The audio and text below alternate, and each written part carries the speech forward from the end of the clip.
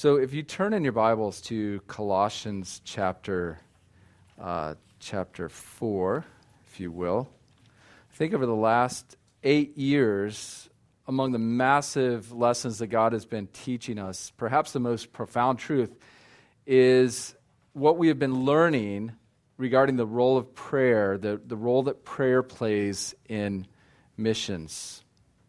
One of the most really awesome aspects of gospel ministry is that you here can participate with us directly in the work of ministry on the other side of the world, about 6,450 miles away. And I know that because on the plane, it gives you the countdown of how many miles you're going, how many hours you have left, and after about 3 hours, you're going, are we there yet? And you look up at the screen and it says 10 hours, you got 4,000 miles to go, something like that.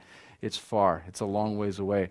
But you can participate with us through prayer. You know, a lot of times people ask us, what is something that we can do for you in your ministry? And if we give the answer, well, you can pray for us, oftentimes the response is, well, I know that. But I mean, what can we do? What can we really do? Is there any financial needs that you have? Is there any, can we come and somehow do something in a practical way? What can we actually do? And I think sometimes we subtly think that prayer is a good thing for missions when, really everything else is taken care of. And then we begin to pray. But what we are learning through the Word and through our own experience on the field is that prayer is mission. Now, when I was young, about some of your age, maybe high school age, I really, really loved football. And back in the 90s, when I was that age, there was these goofy T-shirts going around. They're really popular, and I think they're coming back, actually. And it said, something is life, the rest is just details. And there was, the one that said, football is life, the rest is just details. Maybe some of you, bought the ones that said, computers are life, the rest is just details, or, whatever else you liked, at the time. And I think if I were making this challenge, this sermon, into a T-shirt this morning, reflecting something like that, it would say something like, prayer is missions, the rest is just details. This is the ground zero, really, for our work. And I think over the years, it's easy for, I think pridefully, there can be a little bit of sheepishness as the ones being sent to come back and say, this is how you can pray, because I know that every church has challenges, every individual has challenges, and I think out of pride, it's sometimes we hesitate to say, here is how you can pray, because we don't want our challenges to seem special or to seem unique. But I think over the last few years, I've been instructed, and I've started to consider Paul's bold requests for prayer from the churches that he had planted. Now here's Paul, the Apostle Paul, who was called out in person by Jesus Christ to be a missionary among unreached Gentiles. He was taught in person the deep doctrines of Christ by Jesus himself, author of much of the New Testament, performed countless miracles. Greatest gospel missionary to ever walk the face of the earth. If anyone would be self-reliant and not asking for prayer, it would be Paul. But we see something very different. Paul is very boldly asks new and many times struggling churches, struggling believers to pray for him in the gospel ministry. Let me share some of those with you. In Romans 15:30, he says, I appeal to you, brothers, by our Lord Jesus Christ and by the love of the Spirit, to strive together with me in your prayers to God on my behalf. 2 Corinthians 1:11 says, you also must help us by prayer. Philippians 1:19, I know that through your prayers and the help of the Spirit of Jesus Christ, this will turn out for my deliverance. I love the directness of 1 Thessalonians 5:25. He just says, brothers, pray for us. 2 Corinthians 3:1, another one of my favorites, it says, finally, brothers, pray for us that the word of the Lord may speed ahead and be glorified. Ephesians 6:19 through 20, which is actually similar to the one that we're going to look at this morning, says, pray for me that the words may be given to me in opening my mouth to boldly proclaim the mystery of the gospel, that I may declare it boldly as I ought to speak. So do you sense in these passages, in these words of Paul, there's an urgency here that Paul felt. There was a reliance that he had in the gospel ministry for the churches to be coming alongside of him and propelling him forward and propelling the work of the gospel forward through prayer. And if this is Paul's view toward prayer, how much more should our view as the ones being sent and your view as the ones who are sending, how much more should we be hard at work in the matter of prayer for the gospel to go out to the unreached? Now this morning I want to look specifically at Paul's request for prayer that he makes to the Colossian church in Colossians 4 verses 2 through 4. And let me just read this just from the beginning. He says, "Continue steadfastly in prayer, being watchful in it with thanksgiving. At the same time, pray also for us, that God may open to us a door for the word to declare the mystery of Christ, on account of which I am in prison, that I may make it clear which is how I ought to speak." So really this morning I kind of have two purposes in the sermon. One is I want to help us better understand. I want you to better understand how you can pray for us. And in doing so, it will serve as a way in which we can kind of report on what God has done while anticipating what God is going to do in the future through your prayers. So as we begin here, let me just give a little bit of brief background of our text with some just kind of the context a little bit. Unlike most of the other letters that Paul wrote, Paul had never actually visited Colossians, the city, and the people that he was addressing there. He wasn't directly involved with the planning of the church. Apparently what happened is while he was laboring in Ephesus, a young man from Colossae named Epaphras heard the gospel, believed. Paul discipled him for a period of time, probably. Paul or some of his teammates maybe. And then he went back to Colossae and he planted a church there. Now this is something I really love about the epistles is they kind of have this aroma of missions. It's kind of this front line, unreached, unengaged peoples. That's the context in which this book has been written. So we don't plant churches the way that happened anymore. We're planned out and we're structured, and we have our plan, we have our team, we have the financing, and then we go forward. This guy just went back home and started sharing the gospel, and there's a church. It's really awesome to see God do that. Now this church was facing, after some time, some false teaching, and Paul, it was kind of eroding their reliance upon Christ, and instead the false teachers were calling them to rely upon many other things, including many man-made traditions. So Paul is writing, and he's saying to them, he's reminding them of two things. First of all, he's reminding them of who Christ is. And he says things like, he is the image of the invisible God. He says, by Christ all things were created, visible and invisible. He is before all things, and in him all things hold together. Christ is the head of the body, the church.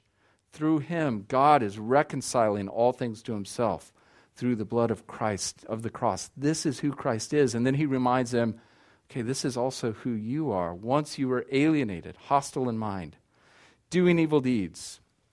But he is now reconciled in his body of flesh by his death in order to present you holy and blameless above reproach before him. Therefore, as you have received Christ, so walk in him. If you have been raised with Christ, seek the things that are above, where Christ is seated at the right hand of God. So because of Christ, because of who Christ is, and now because of who you are in Christ, everything changes. And he goes through, as you read Colossians, he talks about marriage relationships. He talks about employee-employer relationships, children-parent relationships. Everything changes because of who Christ is and who we are in Christ. It also changes our perspective of the nations. Instead of thinking about only our things, we began to think about the nations who have yet to receive Christ. And so Paul calls them, he says, continue steadfastly in prayer, being watchful with thanksgiving. Now, I don't think it comes as any surprise to any of you, Prayer simply takes work. It requires watchfulness, and I think this has the idea of strategies.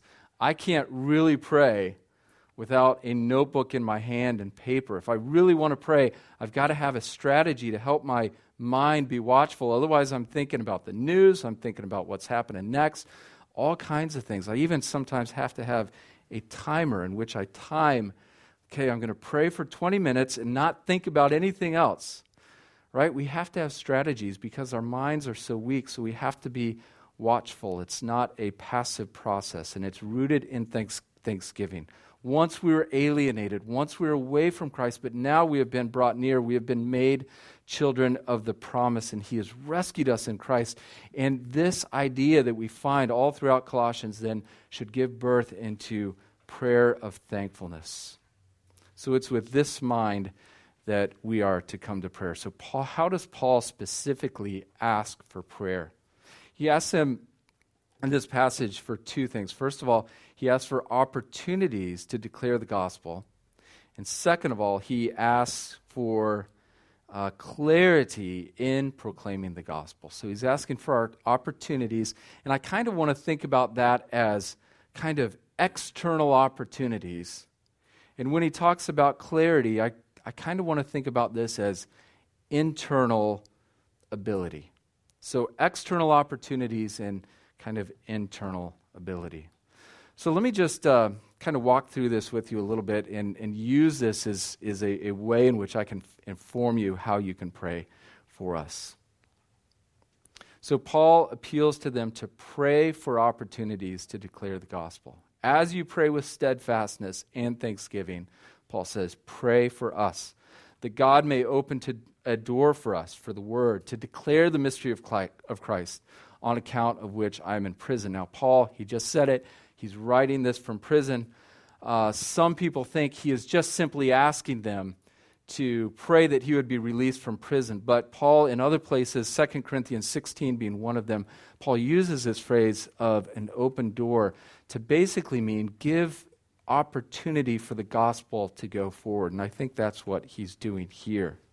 He knows that in order for the gospel to go to the unreached, to the places that have not yet heard this testimony of the mystery of Christ, Paul knows that God first has to move in grace to create the opportunities for the announcement of the mystery of Christ to be made. So here we are 2,000 years later, after Paul has written this, approximately, and there are still thousands of people, millions of people who have yet to receive this announcement of the mystery of Christ. There are nearly 4 billion people just within the 1040 window who have yet to hear of the mystery of Christ. Paul realized that just because you move into an area where there are unreached people, this does not mean that there is going to be an opportunity to actually declare the gospel. There are all kinds of barriers to finding people among the Box and the U that we face, the Hui and the Uyghur people. There's all kinds of barriers that we face. Just because we live there, just because we are doing life there and we are trying, does not mean that we are going to have open doors unless God moves through your prayers. In 1916, there was a missionary with the China Inland Mission. His name was George K. Harrison. He was called by God to work among the Muslims of China, the same people groups that we are working with 100 years later. Reflecting on his ministry, his biographer says this about working with Muslims in China. He says, there's no harder task in the mission field today as yesterday than the evangelization of Muslims. Thank God there have always been some outstanding converts, but the Muslim is preconditioned against the gospel even before he hears it. For he has been taught in his sacred book, which he believes to have been written from eternity in Arabic in heaven, that the prophet Jesus was exalted by his misguided followers to a supposed equality with God, which itself is the blackest, the darkest of sins. They misunderstand the idea of the Trinity, perpetuating the idea that it consists of God, the Father, Mary, and then the child that they had together. So it's not surprising that they denounce it as blasphemy. Nor does the Muslim understand the necessity for an atonement. For to him, God God is the absolute sovereign. If God will punish, who can murmur at his will? And if he will forgive, what basis or condition is needed other than his omnipotent and inscrutable decree? It is difficult and disheartening to preach the Christian message to those whose minds are preconditioned in this way to reject it. Nothing else brings home to one that Paul, the term that Paul uses, the foolishness of preaching. Nothing brings this home is attempting to explain the gospel to an audience of educated Muslims. Now, by default, I would say, educated or not, 99% of the people that we interact with, the Muslim people that we interact with, are just like the ones that he described there. So how does one go about declaring the gospel? How does one go about unfolding the mystery of Christ to people who are already so opposed to the message itself? So do you even see from the beginning here that even just the opportunity to share the gospel is a miracle of God that we need your prayers in? So what do these open doors of the mystery of Christ look like in our context and among the Muslim people group? You know, really to unfold the mystery of Christ, it's a long process. It's not something that can be done very quickly. The Old Testament contains the unfolding of the mystery of Christ, and then the gospel explains it and shows it, and then the epistles explain it more clearly. And it's really a long process to get people to see that through the scriptures. So in our experience, what is the process that we often go through to try to find these open doors? There's really a few different ways, and I want to share these with you, for one, to help you understand how you can be praying and to understand how God goes about opening these doors. Really, the first way that we try to find these open doors, find people who are open, is probably the most difficult. It's just meeting people and beginning to ask them spiritual questions, looking for an opportunity, an open door to be able to share the gospel. Sometimes maybe we'll go to a mosque nearby or a restaurant where we know they're Muslims, and we begin to have a conversation with them. And this is really awkward because they're not used to this. And here you are, this foreigner that's very strange to them, and Chinese is a little weird, and you've got this crazy accent, and you start talking to them and asking them questions, and it's strange and it's awkward. But once we get past that awkwardness and try to get everyone comfortable, we learn a little bit about them, and we begin to ask a question, something like this. So as a Muslim, can you ever know that your sins are completely forgiven? Or something like this. Say, I also believe that there is one God, and I am a follower of Jesus. Have you ever heard any stories about the prophet Jesus? Or maybe we ask them something like, can you describe for me, what is a good Muslim? Are you one? Are you a good Muslim?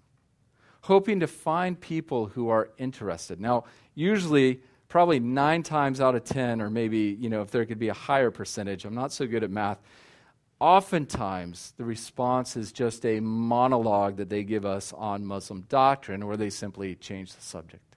So this is one way in which we seek to find open doors. The second way, which is much more fruitful, if you will, is to meet felt needs in a relationship. For us, the most opportunities come for declaring the mystery of Christ comes as we develop relationships over the long haul.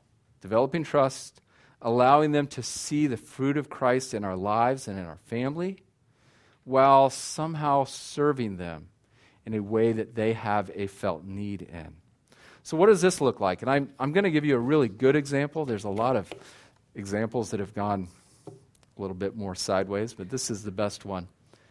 One of the best ones. About 4 years ago, I was introduced to a box guy, a Hui guy, from another foreigner who had gotten to know him. And I went and had a meal with him. We talked, and I spoke to him in Chinese. He would try a little bit of English out, and he was pretty out of practice, so it was a bit rough. Those conversations are always difficult, because you're trying to talk, and it's everyone's second language, and it's just, it can be awkward. You can just sit there and you're kind of sweating. You got to work through it. And after, by the end, we had a nice time. And, I had asked him several spiritual questions, and he gave me very formulaic, Muslim answers. And I offered to meet up with him again. And I said, hey, let's meet again and give you another chance to practice your English, because I know you really want to, I can tell. So about 2 months later, we met again, and it was more of the same, a little more comfortable this time. We're kind of able to joke around a little bit and laugh. And I said to him, I said, it seems like you really want to, better your English, and I'd love to help you with that in some way. And I said, in fact, I know you're a Muslim, and I am a Christian, so we both know that God is the most important thing in the world, right? We know that. And it's really important that we know him and we study him. I said, how would you like to study about God in his book, the Bible? And we can even use that to help us study some English, and I can help you and you can help me, and we could get to know God a little bit more through this. And he said, absolutely, I would love to do that. I've always wanted to learn more about the Bible. I'm very interested in learning more about Christianity. So there we go, an open door. So we began to study the story of creation. We got together the first time, and he had brought some book, that we read in high school literature class.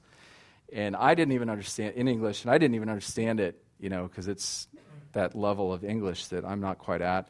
And I said, okay, let's put this aside. Here's a story about Adam and Eve, the very first story in the Bible. So we started reading that story of creation that he's, generally familiar with. And we read about the temptation and the fall, and I would just simply ask questions like this. What does this story teach us about God? And he would say things like, well, he's powerful. He just spoke and everything was. He wants to relate with people. He has a relationship with Adam and Eve. And for a Muslim person to see this about God is radical. And he says he's merciful. He could have destroyed Adam and Eve, but he didn't. And he has a plan for rescuing mankind. And he says, what is that plan? What is this whole thing about a serpent and getting crushed and a heel and a seed? What's all that about? Sounds like he has a plan. Then I asked, what does this teach us about mankind? What does this teach you about you and about me? He said, well, we're weak. And we think we know better than God. This is similar, to how they felt, Adam and Eve felt, is similar to how I feel after I've done something wrong. I want to hide. I don't want to even think about God. I don't want God coming near me. In fact, I'm always afraid of God. The sin seems very, very small of taking an apple, but its consequence was huge. All they did was take an apple, but the consequence of this was massive. So from the very beginning, in these conversations with Timothy, we're seeing through the story of the Scripture these massive points of Christian worldview that are absolutely necessary in understanding the mystery of Christ falling into place, God's holiness. He must punish sin, even a sin that seems very small. All sin at its core is challenging God's authority. We try our best to hide our sin, but it doesn't work. We can't do it. We need God himself to come and to make a sacrifice and to cover our sin for us. And we see God making a promise that he's going to rescue people all the way at the very first story.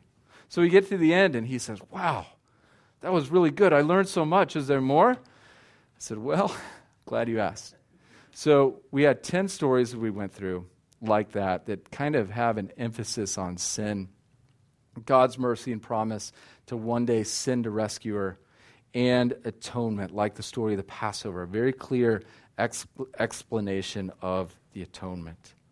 So all of these, we're building in these themes of gospel foundation, and then the last two stories are the story of an overview of Jesus. So he began to study the gospel. At the end of that, he said, wow, this has been amazing. I'd like to learn a little bit more about Jesus. He sounds just, unbelievable. I said, well, we do have options for studying about Jesus. So why don't we study what's recorded about him in the Gospel of Matthew? So we started studying in the Gospel of Matthew, I think about last December. And in doing so, I think in March, we were studying once a week on his lunch break. We'd go to, of all places, in the middle of Beijing, a Starbucks. We sit there, and we're studying through the Bible. And he said, there's 28 chapters in Matthew. We're at like 6. This is going really slow. And he said, what can we do about that? And he's like, I'm reading ahead even. And I said, well, if you want to, we can meet more often. He said, okay, yeah, let's do that. Let's meet more often. So from March until right when I left in June, we were meeting twice a week, going through the book of Matthew. And he has a lot to learn, and this is a long process, but he is seen in this a hope that in spite of what he has always been taught, and what he's always believed, he has seen that sins can be forgiven. God is merciful, and God has a plan through Jesus to forgive sins. So why did we find Timothy? Why did I find this young man? Clearly it's a work of God, answering this very prayer, that God would supply open doors for the gospel to go forward. So is God at work just creating this dissatisfaction and this curiosity, and then through your prayers, through the prayers of God's people, even here on the other side of the world, he's in our world. Timothy's in our world. Now this has happened with him, and there are many, many others like this who are on a similar path of Timothy, maybe at the very beginning, maybe somewhere in the middle. There's actually a handful of people who are very near to where Timothy is in their understanding of the gospel. As we've prayed and as you've prayed for opportunities, God has answered. Let me just bullet real quick a couple of other ways. For the last 2 years, we hosted a short-term missionaries, young people. Sophie came over for about 8 weeks and was a part of that team for a short amount of time. And over the last 2 years, that group of people has studied the Bible with about 20 to 30 college students. Now, some of them, they study, they learn, and they're like, yeah, this isn't for me, I'm out. Others have progressed to the point to be very, very interested in understanding more of the gospel. In our family alone, we've, for the last 2 years, we studied the Bible with 4 very interested Hui students. Christy has been studying with another teammate with 3 Uyghur girls. Oftentimes, God answers beyond what we expect. Our teammate teaching at the university as an English teacher, she went 2 years ago, or a year ago in the fall, getting ready to teach in the office, the school office gave her this list. They said, okay, you can teach any of these classes here on this list. Which classes would you like to choose? Just tell us. She's reading through them, and one of the classes is the Bible as literature. She's like, I'll teach that one. So here she is for the last 2 semesters in this university with many Hui and Uyghur students in her class. She's teaching through the story of redemption in the Bible. And what's really awesome about that, some of these students have come, not knowing that there's any kind of a relationship, have come to our short-term team members, and they've said, hey, I've got this teacher who's teaching about the Bible, and it's really interesting. And I there's a lot I don't understand, but I want to understand more. Can you teach me more about the Bible? Because you're a Christian, right? So we're seeing God answer in all these, really, really unique ways. God has opened the doors, and you saw a little bit of it in this video of allowing the Han Majority Church to partner with us in evangelism. In the last year, 2 separate churches, pretty strong, healthy churches in the city, we had team members attending them, and both came to us. They had very little knowledge of sharing the gospel with Hui and Uyghur people, and they came to us and they said, hey, we would like to do more of this. Can you help us? Can we work together somehow in doing missions?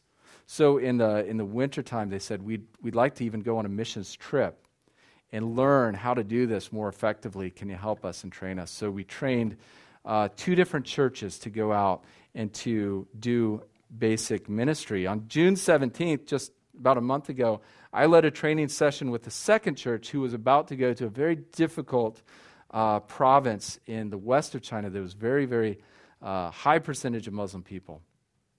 And I gave them some basic tools to, kind of start a conversation. It's kind of funny. I'm a foreigner doing this, But that's kind of where they're at. They need encouragement, and they need people giving them ideas. So I gave them some ideas and gave them some basic, nuts and bolts. And then 2 ladies went out and began to find Uyghur people and start asking them spiritual questions. And we're going to come back and have a debrief and all of that. And And they came back, and we sat around the table, and I was just, I kind of had my fingers crossed, because this is the first time any of them have ever interacted with a Muslim person, even though they live around them. First time they'd ever interacted with them. And I thought, man, they really need to have a positive experience, otherwise this is going to be, they're never going to do it again. Well, these two ladies said they went up to this girl, and this girl was, they asked her some questions, and the girl just started spouting off all these things about the Bible being changed, and Jesus is not God, that's blasphemy, and they kind of gathered up their stuff and just stomped off. I was like, oh man, what a terrible first experience. And I said, well, how do you guys feel about that?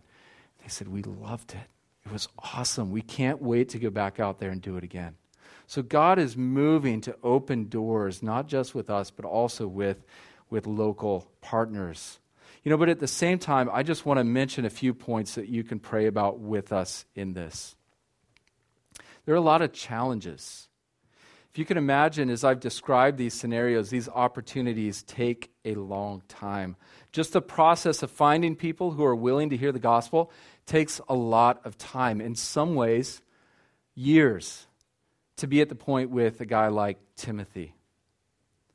The process of evangelism also takes a long time. This isn't like a 10-minute presentation and we're done. It's unfolding the truth of Scripture so that the Word itself brings down their objections and informs them of truth.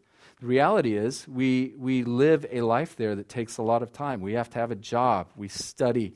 We are schooling our kids. And I think probably it's about 10 to 25% of our time is actually used in this kind of evangelism work. So we need more laborers. We need more people to come and work with us. The effectiveness of our one-year team, our short-term team, was extremely profound. They gave us all kinds of work to follow up with in the fall when we go back, but they're not going to be there. So it's going to be a little bit of a crazy, awesome mess, but we need more people. We need to pray that God supplies the people to fill these key roles. As we partner with local church, we need to pray for them to have opportunities to share the gospel. For them, this is surprisingly, it's much more challenging than it is for us. We are used to cross-cultural life. We are a melting pot, and it's just part of our culture to be interacting with other cultures. For the Han Chinese, it is not the case. There's a lot of ethnic tension, a lot of hostility, a lot of mistrust between Hui and Uyghur. If you get one of them alone and you start talking to them, what do you think about Han people, the Uyghur people? And they hate them. They just really hate them. So for them to actually cross over and to do this ministry is very, very difficult for them. So pray that when we come back in 2 years, that there will be an ongoing, vibrant Han gospel witness to the Hui and the Yu people. These two churches that we partnered with are kind of just at the beginning. Pray for opportunities for those two groups of people to be radically involved in evangelism. So I know we don't have much time. Let me just briefly get to the last point. Paul prays for opportunities, and then last of all, he prays that he would have clarity in proclaiming the gospel message. So it's kind of interesting. Here, Paul, we see him as like he is the master communicator, and he is asking that the people pray for him, that he would have clarity in communicating and speaking the message. So I read this, and I said, man, if Paul needs help, wow, I need a lot of help. I need your help. We need your help. Now, he's saying he has an obligation to be proclaiming the gospel. Here he is in jail. And I think what he's saying in this is there are many things that could drive Paul away from his obligation to preach the gospel and gospel ministry. In fact, one commentator said this. He said he is asking that he be not discouraged in his work, nor driven from it by his sufferings. So this is what I want to think about as internal obstacles or internal struggles, if you will. There's a lot of them that we face in the work of gospel ministry that we need you to pray for us so that we have the vigor and the joy in Christ and the energy in Christ, not in our circumstances, to be able to speak the message clearly as we ought to speak. And let me just share a few of those with you. First of all, work with Muslims, as you've seen, can be very slow. There's not a lot of fruit that we see in terms of people coming to faith. Talked to a guy last night their church goes on mission trips to Moldova. It's like, yeah, last summer we saw like 30 kids come to faith during the 1 week that we were there. Summer before that, all kinds of, and that's awesome. That is awesome, but that is just not the reality in the field that we're in. It's a much slower process. Sometimes it's very easy to look out at the window and to look on a city, a concrete jungle, to be among all those people there, very slow, unfruitful seeming work, and just ask the question, is this really worth it? Is this worth the cost? Living itself can be very difficult and draining. Just the amount of physical energy, the amount of emotional energy that is just spent doing daily tasks is exponentially more than it is here. Since I've been back for about a month, there's this whole portion, I'm not sure what portion, maybe this portion, there's a whole portion of my soul that is just sleeping. It's just resting because I'm not confronted with so many stressful things here as I am there. On June 15th, I had an annual physical, and Christy was already in America, so I was texting her, and it was in the morning, so I went by Subway, and I just texted her this once I arrived. Thanks to my watch that tells me things. Said 3,600 steps, 2.69K, 22 floors, 5 subway lines, and an hour and a half later, I arrived fresh and ready for my annual checkup. Just living is exhausting. And, there's no way when I get home from that I'm ready to sit down and declare the mystery of Christ, both physically and emotionally. We just don't have the capacity in a high-level way like we would if we were here. There's a lot of loss and discouragement the last 2 years for us. Last April, I saw my father pass away, which from a distance is very difficult, sitting on Skype with my family as he's slipping away. Received myself a very unsettling health report that still remains unclear. Christy faced chronic jaw pain to the point that sometimes she could hardly talk. I know as some of you other homeschool moms, that's you need to talk. Actually you need to yell when you're homeschooling, right? But it's very difficult for her. We had teammates that suddenly were removed for the field after the discovery of one of them that we had, very close friends, had been really living a double life. And that domino effect was the loss of really Christy's best friend on the field. I was counting on the way up. Over the last 6 years, we have had 12 long-term teammates leave our team, and 9 short-term teammates come and go. And when you're over there in a place like that where there's a lot of unfamiliarity and you need fellowship deeply, you go deep with people really quick. And to have 12 people come and go in 6 years, it's an average of 2 a year. It begins to be very, very taxing. A few weeks ago, we were at our organization, and in Orlando, and the speaker was asking the room full of missionaries. There's about 20 or 30 missionaries there, and he asked the simple question, what do you feel you have lost by going overseas? And just immediately people start shouting things out: relationships, financial security, family, normalcy, spiritual input, fellowship, convenience, competency, confidence, opportunities, resources for our children, safe infrastructure, medical care, justice, breathable air for us in our city that we're in. These are things that you don't sign up for, but they're just part of the deal. And you don't realize it until you're in the middle of it. And sometimes these losses, they don't necessarily get easier, but in fact, they actually compound over the years. And the emotional toll that can bring, and the sense of loss can lead to discouragement. And there's not a few missionaries that struggle a lot with depression. We are not a group of super Christians by any means. All of these things have an effect on our soul. So what happens when that sets in? What happens when there's that sense of loss and discouragement? We're not feeling this vigor and this freshness to go out and declare the gospel, are we? It's actually really hard to do. So we need your prayers. We know that we shouldn't be focused on the things that we see. We know that. But these are very real losses, so we need your prayers to help us pray through these kinds of discouragement and pray that in the midst of loss, in the midst of all of these discouragements that are there, we would have an even greater hope in the gospel and in the reality that we can only see by faith, so that we can clearly present the gospel as we ought to.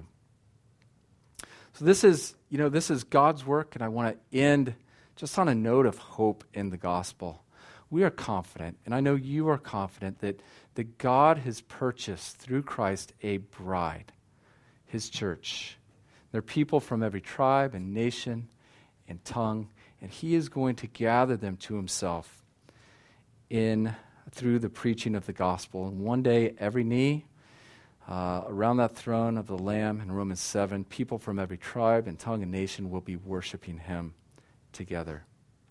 So I just want to ask you today, just for a renewed commitment to boldly appeal to you in Christ, to pray for more open doors, and to pray for us and to pray for others who are working with us, that we would have the strength in Christ, in spite of all the circumstances that we see with our eyes, to declare with clarity the mystery of Christ.